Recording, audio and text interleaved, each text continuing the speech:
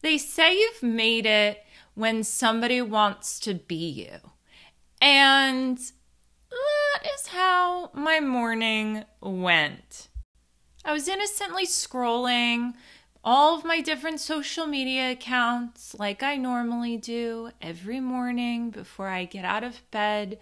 And I'm looking at my personal Instagram. I'm looking at my Instagram stories over there.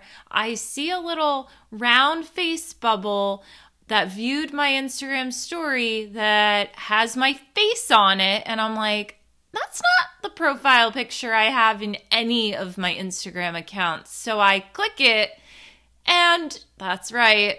Somebody made a whole account of your girl with my own pictures, and I was so creeped out.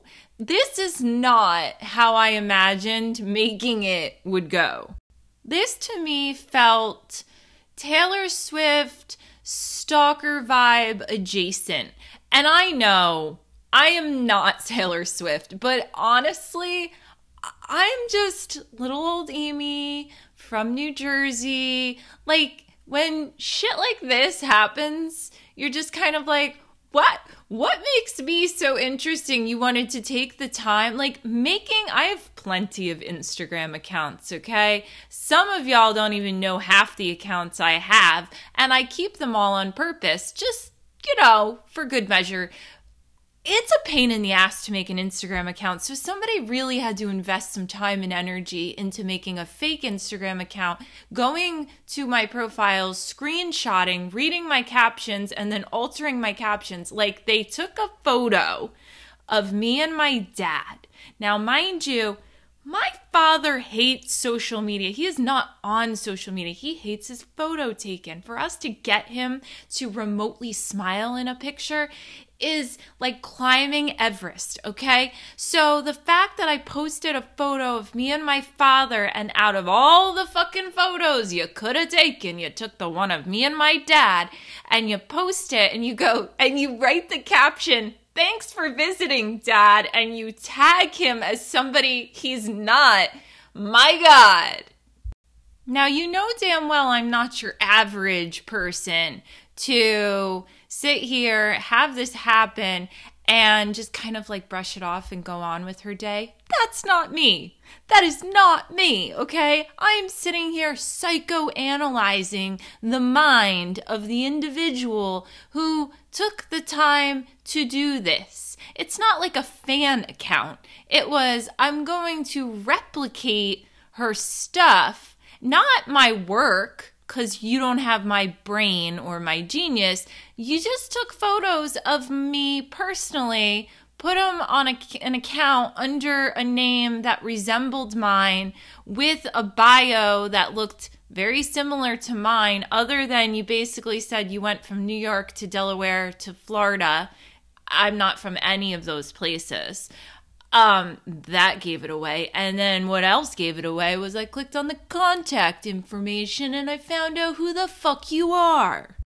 I've never gone from nude in bed to dressed with a full face of makeup to snap a selfie of myself holding my license so Instagram could remove the account. I've never gotten so dressed and put together quicker than I did this morning. So parents, if you ever need a method to get your children to wake up and get out of bed, just tell them somebody's impersonating them on social media. That will get them up really fucking fast. In other news, I saw some family relatives this past weekend. I haven't seen some of them in probably like 3 or 4 years. It's been so long that I genuinely forgot that they had another kid. So when I walk, mind you, this is my cousin and his wife. So I walk in, I'm saying hello to them, and They're like, we haven't seen you in a while. And I'm like, I know, it's been several years. And they go to introduce me to their youngest child. And I go, oh, wait, you had a whole nother kid? That joke didn't land very well, guys. Telling anyone that you didn't know their second child even existed is more like an insult. It was funny in my head, though. She was the sweetest little thing, though. And you know when you don't know if you're properly pronouncing somebody's name, or maybe you just didn't listen very well and you completely fucking forgot what the names are? Well, take both of those and combine them, and then ask me how I navigate a situation with two small children and family members when A, I'm forgetting the name half the time, or I think I may mispronounce it and I don't need the child to point out that I suck at pronouncing his name. So I'm walking around talking to these two kids going nameless and just saying your little sister, your big brother, or when I'm talking to my cousin or his wife, I'm saying, your big one, your little one. You find a lot of creative ways to talk about people just to skip over the fucking name. Because kids will point that shit out to you. I was standing and playing with these two kids and a bunch of slinkies. I was standing in the sun, and the kid starts to point out that my feet are red and ask me a million questions on why my feet are red. And I'm thinking, well, I could explain to this child that it's possible I have poor circulation, but then I'm going to get 50 more questions on what poor circulation actually means. So I just went, because I'm standing in the sun. Of course, that didn't go over well, because then he looked at me and he went, but why? And speaking of slinkies, everybody loves a slinky. No, I do not. I totally thought I could keep them occupied by teaching them how to make the slinky crawl down the steps. Slinky, slinky, everyone loves a slink. Well, of course, my uncle's steps had to be abnormally long, so the slinky did not want to climb down the steps. It just went one step and then stopped, and then one step and then stopped. So that was a major fail too. Parents, let's chat for a second. When you bring your children around other adults, maybe family, extended family you haven't seen in a while, and you have certain rules that you implement with your children, you gotta make sure you inform the other adults. Case in point, I'm in the water with the kids. They've got their little floaties on. They do this all the time. I'm hanging out with them. And the littlest one, she keeps going, Amy, Amy, Amy. And her brother goes and looks at me and asks me, why is she calling you that? And I looked at him and I'm thinking, okay, 20 minutes ago, kid, we just went over the fact that I'm Aunt Amy. We reminded you that you met me when you were a kid. So I know you know my name. I look at him dead in the eye, no bullshit, and I go, 'cause that's my name. And he goes, but why is she calling you that? And I go, 'cause that's my name. Are we going to really have this debate right now? But why? 'Cause that's what I was called. Later on, I find out that they're not allowed to call adults by their first name. They have to refer to them with aunt or uncle in front of the name. I get it. When I was a kid, my parents were very similar. We had to refer to everybody if they were aunt and uncle. Close friends and family were usually aunt and uncles. But friends' parents, it had to be Mrs. So-and-so or Mr. So-and-so. I don't know if you grew up similar to me, but that was a rule we had to follow. You do not call them by their first name. That's a sign of disrespect. You call them by Mr. or Mrs. So-and-so. I had certain friends' parents, though, ask me to stop doing that and call me by their first name because they said, when you call me Mr. So-and-so, I turn around looking for my dead father. So that is where then my parents would say, okay, well, if they gave you permission, you can call them by their first name, right? Nobody told Aunt Amy that she was not allowed to be called Amy. Now I've given this child a mixed message. I don't want to harm your child's psyche. Communicate. There's nothing worse than being out of the loop, misinforming a child, and then watching that child get reprimanded later, which now I fear is going to happen. They're pretty strict parents, okay? Which is now kind of the topic I want to get into real quick. There is a difference between strict and structured. I had this conversation with a friend of mine recently. We were at the beach, we were chit-chatting, we were talking about this. Strict is very different than structure, okay? And children need structure. They do not need you to be strict. Strict, borderline, starts to be interpreted as abusive sometimes. But if I were to paint an Amy picture for you here, strict sounds like you can do this, you can't do this. You can do this, you can't do this. And there's no why. Like, they're not explaining anything. I grew up in a strict household. I was never explained why I couldn't do something, why I couldn't feel something, why I couldn't ask a question. It was just because I said so. That was always the answer. And I was the annoying motherfucker that was standing always looking at my parents going, but why? But why? But why? And nobody had an answer. Had I been a little bit more creative, I probably would have asked that question a million other ways, but that just happened to be the environment I was in. And so at a certain point, I had to just accept because they said so, even though it never made sense to me. And it's not going to make sense to your child when your child becomes an adult. They're just going to do what you told them to do, the worst thing you could teach them. That is the quickest way to have your child not have their own identity. You are creating mini-me's. When you have that strict nature of do this, don't do this, do this, don't do this, do this, don't do this. That's very black and white, and we know how I feel about that, right? But when you have structure is kind of a guideline, right? Like, sitting down to eat dinner at a certain time every day, that's structure. But telling them they have to eat a certain way, that's strict. Like while we were at the beach, they had a certain section that was for swimming that eventually there was a riptide in. And so they had to move everybody over and kind of like mark off that space so nobody got hurt or drowned or died, right? The lifeguards were fucking whistle happy all fucking day long.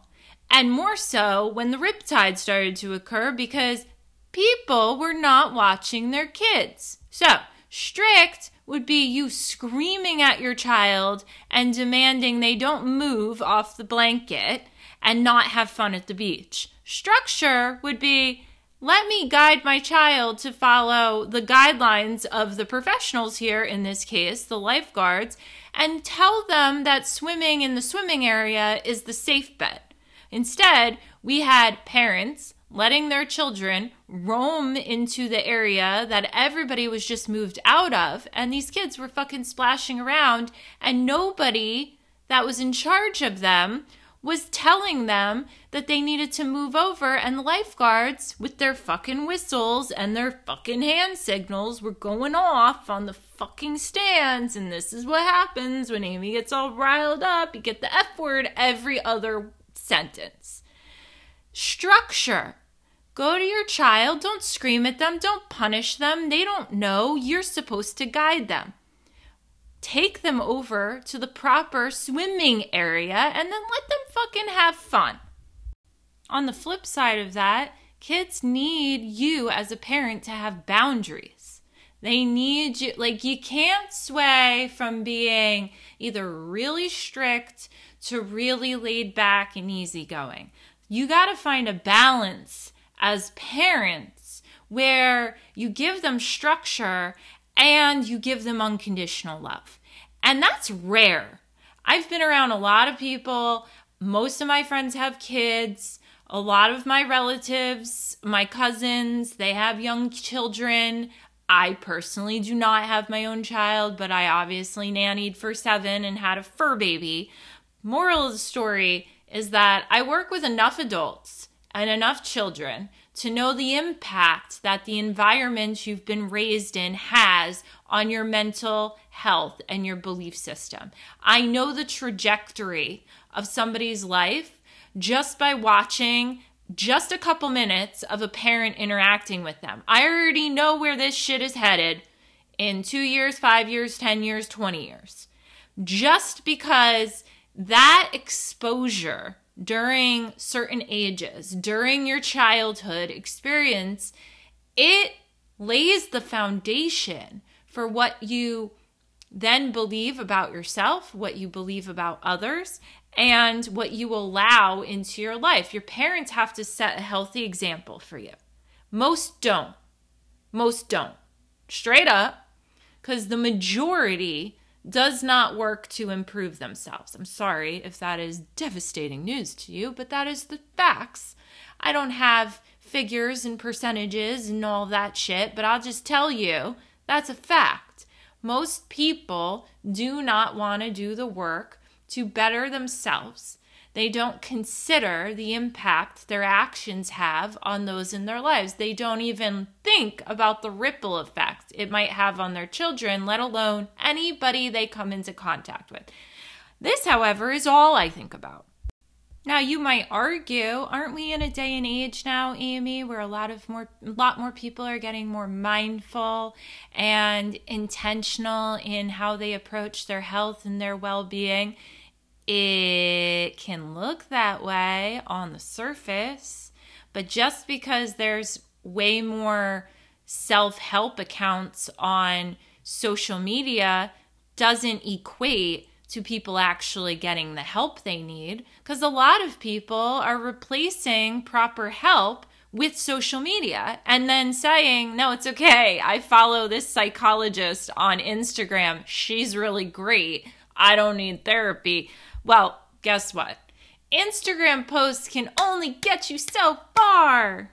Therapy, alternative therapies should not be a thing that you think about in terms of, I should only have to go if I have a problem. I still hear that to this day. I'm not really sure what to talk to you about, Amy. Nothing bad is happening. That right there is a red flag when I hear it come out of your mouth. You know why? Because you're missing the whole point of the environment that is the space that I provide you, or the space that somebody else provides you in a therapeutic setting. It is not just for a problem. It is for your wellness. Wellness means you stay healthy. It's a lifestyle. You just keep going, right? Like, you don't just eat healthy until you lose the weight or you get the body figure you want, and then you quit on all the healthy food and you go back to eating the way you were before. And then once you encounter a problem or you find that the scale is at a number that you don't like, you go back to eating healthy again, because that's what you guys all do when it comes to your mental and emotional health. I have the utmost respect for people who are always working to improve themselves. And I have zero respect for people who are adamant about saying they have no issues, they have no problems, they don't need to work on anything, they're good. Lately, I have zero tolerance for those types of individuals, for people who lean on all the excuses in the world for why they behave in such negative ways, or blame everybody and complain and victimize themselves. Like, I've always had a low tolerance for this stuff, but lately, it's like, I have absolutely nothing left in me to even listen to it. Nothing anymore. I will just exit the environment, the conversation, limit my exposure to the individual. I got nothing left. And you know that I do this for a living. But the difference is that the people that are coming to me wanting help, they want me to point out to them that they're making an excuse. They want to find a better way. Versus in any environment outside of work, those people are not coming to me saying, I want your help. I want you to point these things out. So then listening to conversations with people who claim to be self-aware and are not self-aware at all, and all they're doing is complaining and making excuses and blaming everybody. Oh, Jesus, I cannot anymore. I just cannot. I have nothing left in me.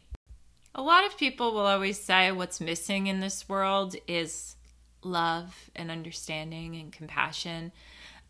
I'm gonna argue different. You know what's missing in this world? Personal accountability and self-love.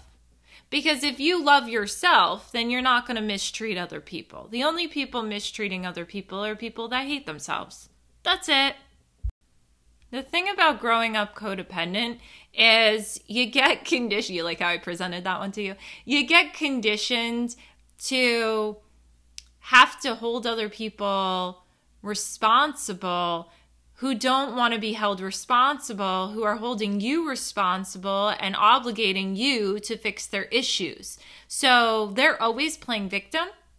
And you not only have to take accountability for your own behaviors, you also have to hold yourself responsible for their behaviors and their mistreatment, and then trying to fix them, because in your right mind, you're thinking, I know this is not my issue, it's your issue. So there's a part of you that's like, let me try to help you fix you because you're the issue, but they're convinced they're not the issue.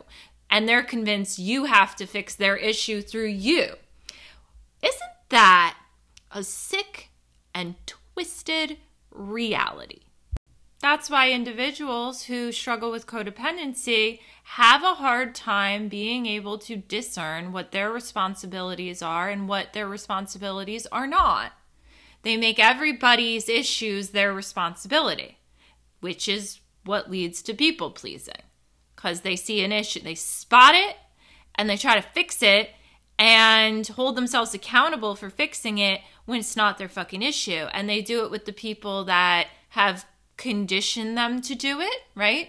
But they do it with everybody else who's not wanting them to do it. And then they get stuck in these cycles of fuckery where they feel neglected and abandoned, and they don't have any connection to their own identity and their own needs and their own wants, because everybody else's problems are theirs, everybody else's insecurities are theirs.